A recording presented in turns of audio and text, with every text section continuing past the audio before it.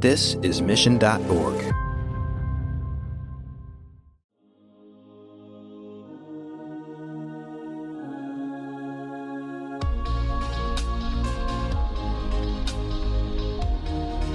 Welcome to Marketing Trends. I'm your host, Jeremy Bergeron, the Vice President of Media Strategy at Mission.org. And this is the show where twice a week, you'll get VIP access into the hearts and minds of some of the most influential marketers in the world. On Marketing Trends, we'll do two things. We'll go deep on a human level, and we'll go even deeper on the nitty-gritty of what makes for the most successful marketers and strategies today. I'm glad you're here. Now let's get into it. In today's world, customers have so much coming at them. We know this inevitably. We are all bombarded with media and messages everywhere we look, and this has created a huge challenge in the marketing industry. How do you stand out and how do you engage with new customers? If you think back when there were 4 television stations, you really didn't have to do a lot of marketing. You didn't have to really engage people because they had limited choice. But flash forward to now, not only do you have all the broadcast, you have all the cable, then you have all the streaming that's available. Now you really have to engage the audience. So your product has to go up. It has to be a next level product. But then you also have to make it easy for the audience to, one, discover, fall in love with, and then connect with on a regular basis your content. That's what's really been happening. It's that whole delivery mechanism with so much more competition and so much more choice out there. That's what marketers have had to adapt to. And that's why it's so important to stay on that learning edge with the audience and be where they are rather than trying to force them to come where you are. On today's episode, I'm joined by a fascinating man, Steve Bouchon. Steve started his career as an engineer at General Motors and then developed a passion for marketing by engaging with the consumers and the drivers. He eventually found himself at Disney, where he stayed around for 30 years, developing and working on some of the best marketing campaigns in the world before he broke off to start his own company, Bouchon Media. This man is so insightful and he has seen a lot in his career. I know you're going to love this episode. Check it out.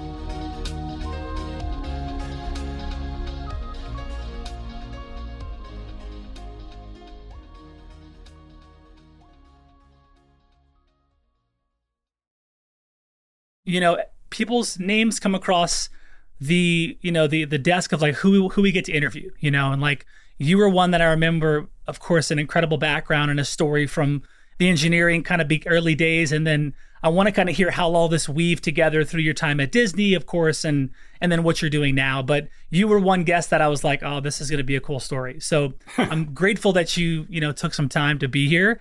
And I'm excited to get into it. So let's do it. I want to just start really kind of the beginning of, your story. When I look at your background, I see like a lot of interesting, like magical intersections is kind of what I see is like interesting things happening along the way that led you to the places that you were. And so where did it start for you in terms of just this interest, this maybe love affair with marketing, or this early days kind of dance with this concept of marketing? Was this in the engineering days at college? Was this kind of after your time more at Disney? But where did the beginning of this marketing, relationship start for you? Yeah, I'd say the start of the professional relationship with marketing started when I was at General Motors. So I was in engineering and we were designing new product vehicles. But the only way to do that and actually sell the vehicles is to make sure you're getting the consumer input into the design. So we created this way of doing mass market research with engineers interviewing consumers while they were with the vehicle. So imagine, for example, you have 500 people coming in and you're going to have them drive a bunch of different cars. You put an automotive engineer next to them and you interview them while they're driving. And so, for example, they're driving a car and they go around a turn, they say something and the engineer asks them a question, how was it? The engineer can then translate what the consumer was expressing into engineering specifications. So that's how I'll say my love or my interest in marketing started, is about getting consumer insights directly into product development. Wow. So, and those kind of insights are so interesting because you're getting that, you're getting that direct, it's almost like direct loop of like feedback. And then you're able to iterate, make changes. Obviously at GM, you have a lot of resources, a lot of support. Were there some kind of early days, maybe big wins that also kind of added to this love of marketing and kind of set you on that path? Were some early kind of projects you worked on or things that really kind of allowed you to see, oh, wow, the path is being lit now. Now I see this future career? Well, it was interesting because, marketing wasn't my destination. Okay. It's been a step on my journey. However, I'll say something that's been continuous on that journey is a closeness to the market, to an audience, to people. Quick wins. When we redesigned some of the door striker panels on GM cars so they stopped sounding like a tin can and sounded more like a BMW or a Mercedes, those were early wins. We were able to actually take it to the engineers, get something in production, and get something out. When my colleagues were doing the same thing sort of in seat design, and we actually transformed seats for new products. So those are some of the early wins that demonstrated to me that getting consumer insights into product design was a real key element to success for a company. Now, a lot of marketers don't have that linkage to product design. A lot of marketers, I found, that what they're doing more is more of the promotion side of things rather than actually getting the information back into product design. So I think in some marketing activities, there's a disconnect from where the real power lies in marketing. I love that. So I've spoken to some marketing leaders that come from the product side, and they have that kind of rare kind of insight of like, okay, I was part of the product development of this. I was in those meetings, and they got to interact maybe in similar ways that you had at GM. Then other marketing leaders, to your point, don't always have that, and they have to kind of learn various ways to get those kinds of insights. Tell me about the transition into Disney and kind of the outside looking into that opportunity. And what did you see? What were you excited about? And then what are some of the things that you dove into in the early days there? Because I know you were there for over 30 years, right? Yeah. Just over 30 years. I mean, that's so incredible. Yeah. So it was interesting because I started in Europe when we were building a theme park. Wow. And, it's funny. So I wasn't in a marketing role. I was in a finance business process type of role. However, understanding what our end goal was in making sure our rides were operational the most amount of time possible, they were giving the right guest experience when they came in, all of that was built, and you could trace that back to, our maintenance procedures, our maintenance processes. So again, it's tying everything. And I think that's really critical if you abstract marketing to how does the company get close to the consumer? It's how do you tie what each of the individual employees is doing to that consumer experience? That's what marketing can do. If they can't directly impact the product, they can bring that and help the rest of the company understand how what they do is tied to the consumer experience. So in that same vein of, consumer experience, it's obvious that, there's been this kind of rising, customer expectations and all sorts of industries we're learning. And, meeting these kind of customer expectations can be more difficult depending on the approach and the marketer you ask. I'm curious kind of how has this played out for you as you're working with other brands or just on your own team in terms of tackling this consistent kind of challenge of the rising customer expectation? Yeah. So I don't think it's gotten harder.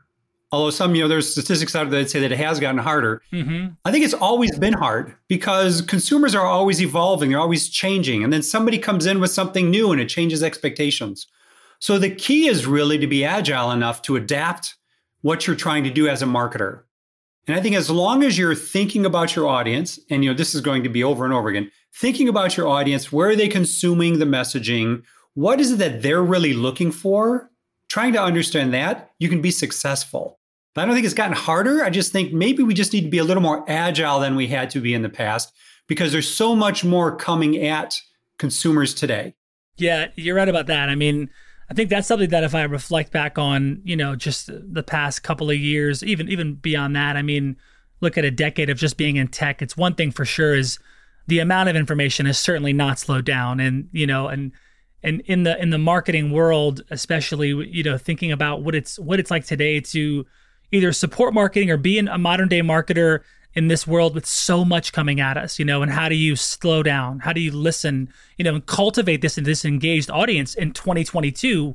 Whereas before, maybe some of the things that were working in the past were on the table, but now, look, hybrid events are here, virtual events are here. People are kind of shifting back into in-person stuff, but it seems like it's impacted a lot of strategies, right? And how marketing leaders can really support their teams in getting into the hearts and minds of their customer. It's interesting because you talked about a couple of years. If you think about, so I was in broadcast television as a senior executive at Disney. And if you think back when there were 4 television stations, you really didn't have to do a lot of marketing. You didn't have to really engage people because they had limited choice.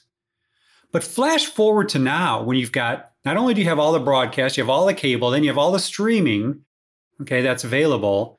Now you really have to engage the audience. So your product has to go up. It has to be a next level product. But then you also have to make it easy for the audience to, one, discover, fall in love with, and then connect with on a regular basis your content. So I think that's what's really been happening. It's that whole delivery mechanism with so much more competition and so much more choice out there. That's what marketers have had to adapt to. And that's why it's so important to stay on that learning edge with the audience and be where they are rather than trying to force them to come where you are.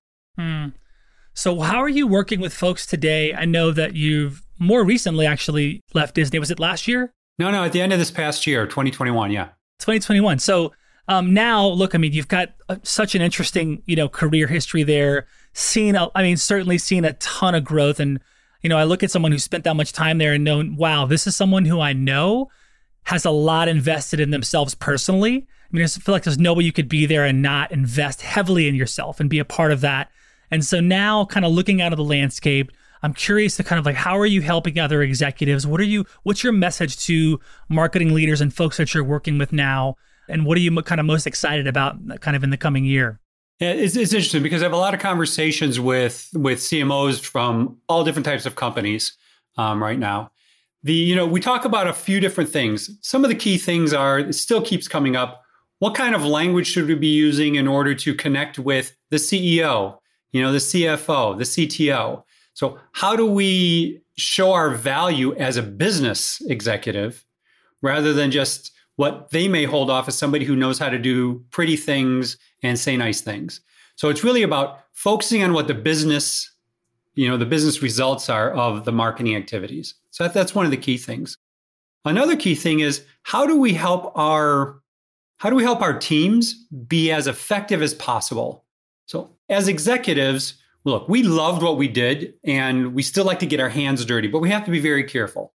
So what we have to do is we have to really, develop our executives, the people who report into us, so that they can carry the message out and we can sort of amplify the strategies that we have by them doing it and pushing, decision-making down the path. Now, ways of doing that is, continuously developing the future leaders of our businesses. The third area that we really talk about is about emotional intelligence. And it's about, okay, so how do you really create an environment where people are going to thrive? Because if your team's thriving, they're going to be able to engage with your audience a lot more in a lot better way.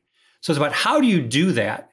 And, one of the things I really talk a lot about is how do you lead with a coaching mindset by sort of developing, engaging, listening, understanding where somebody else is coming from.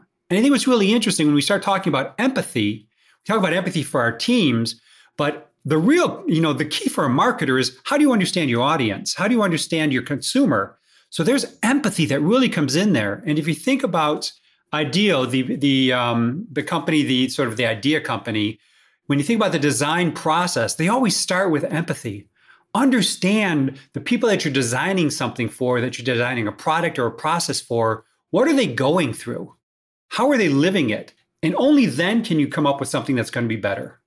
Is there a way that, maybe take us a little bit into your methodology? I love this, creating, an environment that, that's conducive for your team to win. We talk a lot about these high performing teams that sit inside of marketing, but really inside of all these businesses, these folks are high performers moving at a certain level of velocity, and cultivating that safe space where they can really come alive and bring all themselves to this opportunity is so key.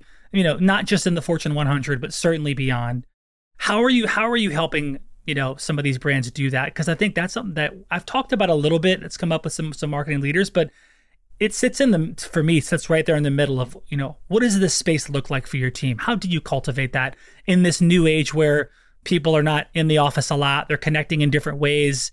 Can we depend on each other in the same way like we used to? How do we collaborate? How are you helping leaders kind of foster this environment that you speak of? I love that. So through our team coaching, what we'll do is, we'll work with the team and the stakeholders to make sure we have alignment. I think one of the things, and I've talked with a lot of people about this, a lot of people, they think they have a purpose. They go to their job every day for a certain purpose, but they're not sure if it's aligned with what the business is looking for. I think Gallup has some studies on it, and it's only like 29% of people know why they really show up every day, and are they really contributing to the overall objectives of the company? So one of the things we try to do is we try to work with the stakeholders, the senior executives or the sponsors, really to have them talk about and explain what's the purpose of the team. And when I talk about team, it's really a group of people that work together in order to accomplish a combined mission, if you will, that they can't achieve it alone. They have to be working together to do that. Sometimes we can't get that from the most senior executives. A lot of times CEOs, be talking at really high levels and it's kind of vague. So then what we'll do is we'll work with the team and say, okay, so what do you think your purpose is? What are your key objectives? How are you going to measure them? Okay. And then what we'll do is we'll take that back to the most senior executives and say, hey, the team is thinking it's this. Because sometimes you need something to reflect on, reflect back against. And so what we'll do is we'll ensure that we're getting alignment there and we'll dance between those two groups of folks. Then what we do is we'll work with the team itself to say, okay, how do you guys want to work together? What do you want it to be? How do you want to experience your time together, whether it be on Zoom, whether it be in face-to-face, other parts of the world? How are you going to show respect for one another? What are you going to do when somebody's kind of stepping out of line to let them know? Are you going to give them a yellow card, for example? It's a great tool. Oh, here's a yellow card. I think you went a little too far there. Bring people back. And you do that over a period of time, all of a sudden it creates behaviors. It creates a common set of behaviors that people want to really adopt, and it creates just a different space. When people talk about psychological safety, when you can create that in the team, what you're going to do is you're going to have people who aren't afraid to speak up. You're going to get greater, cross-section and I'll say intersectional ideas. And what you're also going to do is you're going to be able to get greater diversity if participation inside the team itself. So those are the types of things we do, as an executive and team coach, the things that I work with companies and executives in order to accomplish. I love that. Is there a sweet spot of kind of customer for you? Just curious. I feel like, I make up a story that a guy like you could help any size business. I mean, it's like if you had some time to sit down with Steven, I guarantee there's some value there to be shared. But is there kind of a sweet spot of folks that you're working with? Like, are you sticking in the Fortune 100 world or is it a different kind of persona? Who is like that kind of sweet spot of segment that you like to support? Yeah, it's different. So it's interesting. So I've been supporting a lot of startups. Okay. I'll say solopreneurs or people who have, they've been in business for a year. They've got a small team around them and they're trying to figure out, where to go. And so I'll just work with them and sort of exploring what strategies are there. Cool. When it comes to team, it's usually more of a mid-sized company or a mid-sized department in a large company. One of the things we did recently, I was working with two teams that were coming together. So, companies restructure. So now you have two teams that haven't worked previously together coming together. Well, that's ripe for determining, how do you want to set this up from the get-go so that you're successful? So working with the team leader to sort of determine what, her objectives are, and then working with the team together to determine how do they want to work together? What are the ground rules that they want to establish for one another? So that's kind of where I fit. Mid-sized companies now or mid-sized departments in larger companies. Got it.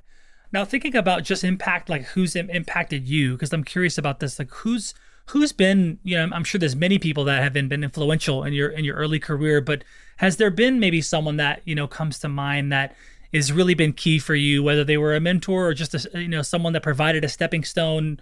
If so, kind of what lesson did they teach you that kind of still sticks with you today? There are many people that have impacted me. that either I've been a mentor to and then I've learned from, or that, have mentored me. But I think one person who really stands out, her name is Sue Gatchell. She was my engineer in charge at General Motors. Okay, she was a PhD, ergonomics, new product design. She was a woman in what was traditionally a very, very homogeneous male environment. And what I learned, I guess, from her was tenacity, to not give up, and also to make sure you're always prepared. And that if for some reason you fail, you can't get your message across, or something doesn't work, don't let it get you down. Get right back up. And, Brene Brown has talked about this ever since then. Love Brene It's not Brown. about how you fall. It's about how you get back up. I love that. So I think that if I thought of one person, she would be the one that really, really impacted me. Is there a kind of a favorite failure along the way? I'm sure there's been some amazing lessons learned, I'm sure, inside and outside of Disney and GM. But is there a kind of a favorite failure that sticks out to you as like something that maybe at the time looked like pretty bleak, but either set you up for success later or just provided a really good learning? Yeah, I think there are too many failures. But it's interesting because we talk about failure and we talk about fail fast and stuff like that. It's really thinking about, look, if you're not doing something new, if you're never failing, you're never growing. So it's really about what's the attitude that you have, what's the perspective you have when something doesn't go the way you anticipated. And I just heard something the other day. I was thinking about that. If you think about it as an experiment, as long as you're conducting the experiment, whether it works out the way you thought or it doesn't, it's still a success because it's data you're getting back. And as long as you take it from that perspective as a learning moment, even if it went right, okay, what did I learn? Could it have gone better? Things like that.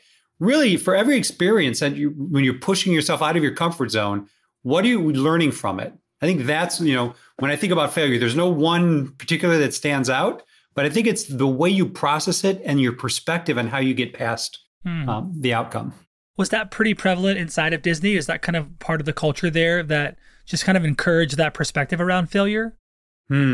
It's interesting. I think there's a mix of cultures in Disney. There are some that are extremely creative. You think about our Imagineers, you think about people coming up with new, I guess, content concepts. In marketing and television, for example, our writer-producers who are experimenting with stuff, look, they'll come up with we'll call it a rough draft or a rough cut, and it gets shot down. And it hurts, but it's how the notes are given that are really important. And you can see the difference between somebody who has really grown as a creative in the way they give notes on other people's creative, helping the people learn from it rather than saying, this is horrible. You just need to go back to the drawing board. So I think in Disney, there are some really good ones, but there are some places where historically experimentation wasn't necessarily encouraged. And when I moved into my role 15 years ago as SVP of marketing, there were people on my team that had gotten beaten down by previous leadership because they experimented with something and it didn't work out. So they were cautious. So I had to spend years trying to tell them and create the environment to bring back that ability to take a risk. Because if it doesn't pan out, you're not going to get fired. No, we're going to learn from it and we'll go forward. Is there any kind of, back to like any kind of campaigns or anything that stuck out, whether was at Disney or elsewhere, was there any kind of campaign that you were really excited about and maybe ended up being not so successful? Specific kind of, a strategy or a target that you guys were really excited about doing, then when you launched it, it just didn't pan out or wasn't as successful as you hoped it would be? It's interesting. So I think what I'll do is I'll take that and I'll sort of pivot that question to things that we try to do internally to improve our marketing, rather than talking about it in a specific campaign, but something that we try to do to improve our marketing and what was the result. One of the things we tried to do is, part of my role was to ensure that we were maximizing our marketing ROI, return on investment. And what we do is we would use analytics, myself and I'd partner with a couple other executives, and we worked to create incredible models that allowed us to, in a predictive manner, to determine what was the value of investing $1 extra in a type of media versus another type of media. And, the failure I think we had there was it works. The model works. It was great. We were able to communicate what it was. The finance people got it. Senior executive got it. But the people who were actually creating content, they weren't focusing on, and they weren't so much interested in that. They were really focused on making sure they had the best content and putting it out as many places as possible, even if there were diminishing returns. And in a financially constrained environment, what I think that prevented us from doing is putting that where it could have had a greater impact. May have been a less sexy placement, but greater impact versus putting something out there where it looked beautiful, but the impact on audience viewership was lower.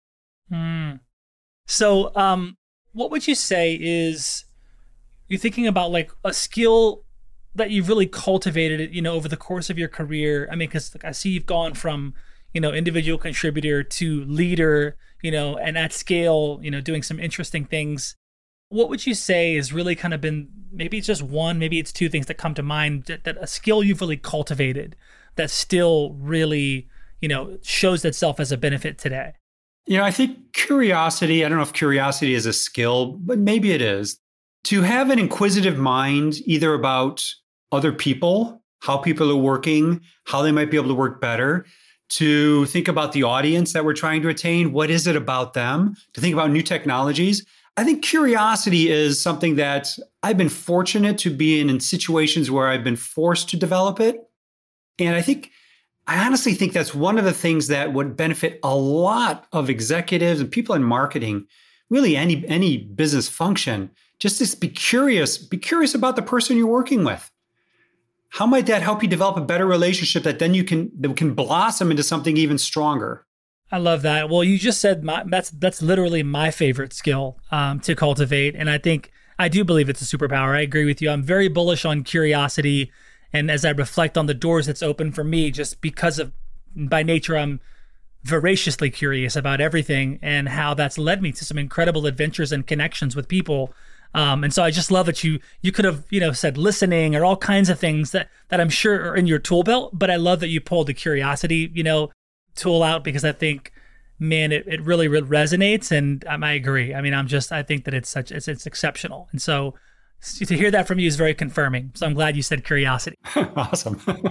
What are you kind of most excited about in terms of like this digital world that's shifting around? You hear a lot about metaverse and Web3 and all these things that a lot of marketers are certainly talking about, and some brands are trying to figure it out. What's your just kind of perspective on that stuff? Like, are you observing? Are you kind of actively like diving into seeing what brands are doing? Are you incorporating any of this stuff into what you're, teaching and coaching or in your company? So in my work as a coach, I'm not integrating that at this time. However, having conversations with a group of coaches around the world about what could technology enable us to do to have greater impact in the world and how we might do that. What I think is really interesting, and it's early days. I mean, let's experiment. If you think about the metaverse, I know somebody who has actually bought up plots of land in the metaverse using Ethereum or other coins, and creating a sports center think of a resort center inside of the metaverse, and is now going to begin engaging conversations with hoteliers and restaurateurs to see if they want to have a presence in their, resort. So what this does for a brand, if you think about it, a brand could begin engaging future audiences or audiences in a virtual environment. There may even be actual transactions in the virtual environment, or by developing a brand presence there and, with a solid brand message, engage somebody that they carry on with them into the less than virtual or our normal world that we live and breathe in every day. I love that example, actually, and I've heard more and more people doing things like that. And I'm all very curious about it as well. Seeing how certain people its application is really interesting. And I've got some friends that I used to work at Google with they dove head into this blockchain world a few years back, and they are, I would say, way further, around the track than I am. And it's so interesting to see some of the stuff these brands are doing, even on the B2B side, right? Like thinking about brands that don't have this real strong D2C play, but they're still even though they're selling infrastructure, software at scale, and all kinds of large ticket style engagements, but they're still thinking about how can we, incorporate NFTs into this, and how can we, get a seat at the table in the metaverse? And I think it's, to your point, it's very early, and I am curious to see how people start playing and engaging, because it seems to have a lot of folks' radars right now, and it's one that I am curious to see how it plays out. Yeah, I think one of the things, you talked about blockchain. I think the blockchain concept and technology has applications that we haven't imagined yet. When you talk about, the distributed nature of it, in terms of having a real, I guess, center of truth that could be, it could be completely hidden from other folks. It could be something that could apply. You think about contracting. You think about if I'm a photographer and I'm going to start selling my photos out, rather than going through a traditional stock distributor, I can actually put something on there, tag them. And then if anybody wants them, as soon as they transact, I get paid. So by using that, we can actually empower a lot of artists and content creators and creators of all sorts to have more direct to consumer, more direct to, a user type of experience that's there for them profitably. Yeah, I agree.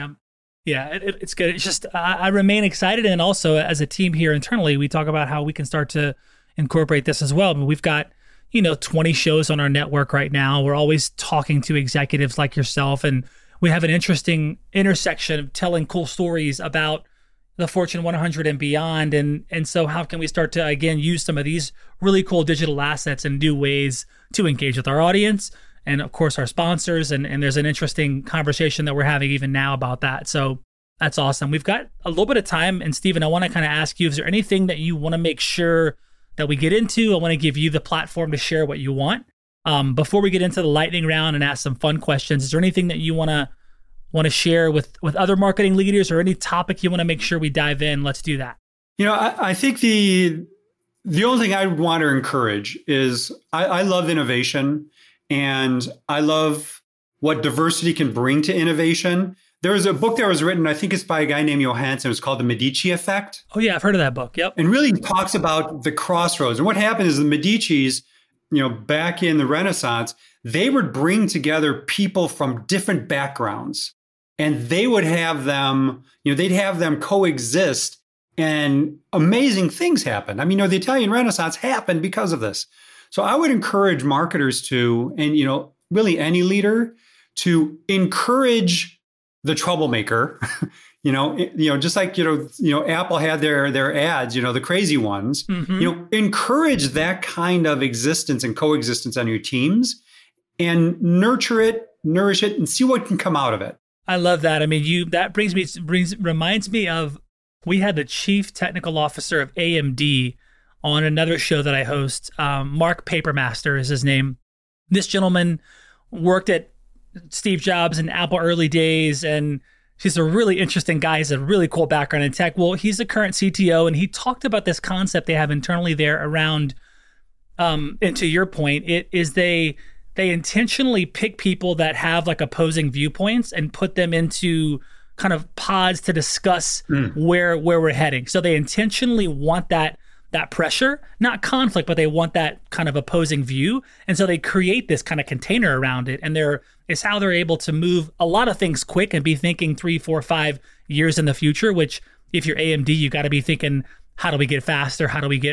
So I thought that was interesting. And I love your point of like, stoking the flame of those kind of the wild ones, right? And inviting that in, because that's the sort of thing that can foster more innovation and bring it that next level.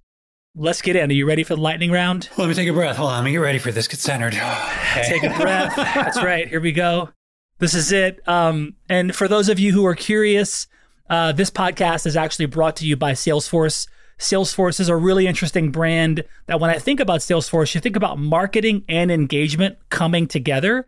So learn more at salesforce.com/marketing. Shout out to Salesforce. And we've got Stephen Bishong on marketing trends. First question, Stephen, texting or talking? Texting. Okay. What do you love and appreciate about yourself? My curiosity. That will never get old. I love that. What's your favorite day of the week? Tuesday. I love it. It's also my birthday today. So the fact that it's your favorite day and it's my birthday, that's just a triple win. Wow. Lunar New Year as well. That's it. What's your favorite city in the U.S. besides the one you live in? I think I'll say Boston. Okay. You're the second person that said Boston to that question, I'll say. What was the last film you saw in a theater, if you can remember? Oh, in a theater? In a theater. I can't remember, but the last film I saw was Encanto.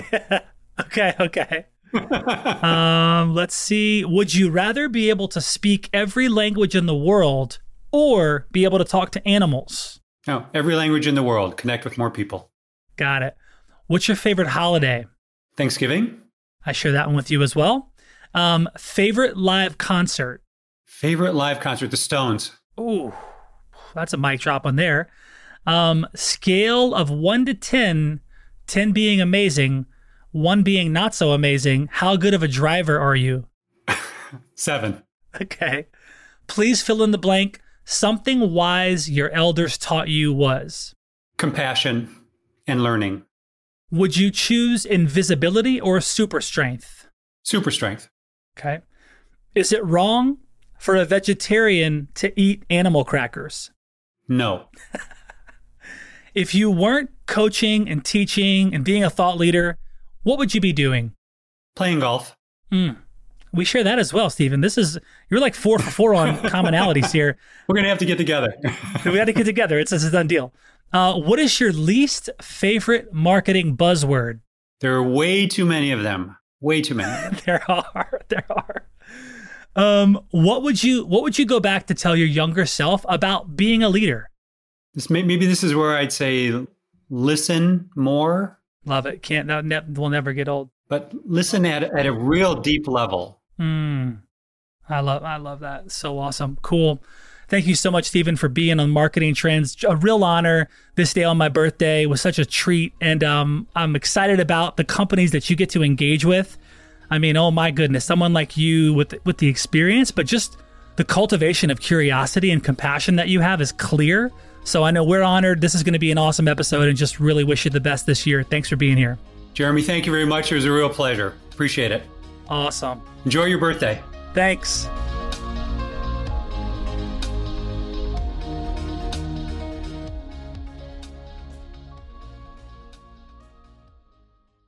You have 8 seconds to make a connection or risk a click away onto the next topic.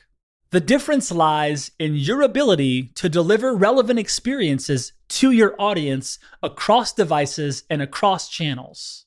But delivering on a really great experience is impossible without the right people and the right technology. You've got the right people, but your technology choices will make or break someone's experience with your brand. At the center of gravity of your digital experience, Brightspot Content Management System can deliver relevant content, personalized experiences, and cross-channel synergies to create unforgettable brand experiences, so you can be a bright spot in someone's day.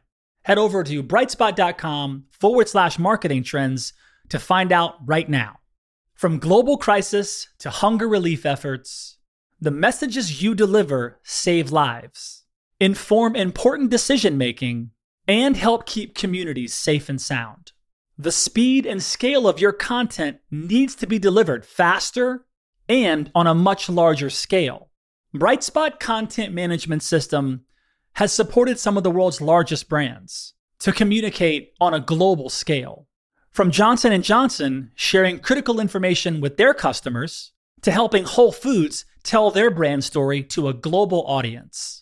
Brightspot is designed to handle rapid iteration and personalized messages to those you care about most. Learn more at brightspot.com/marketing trends.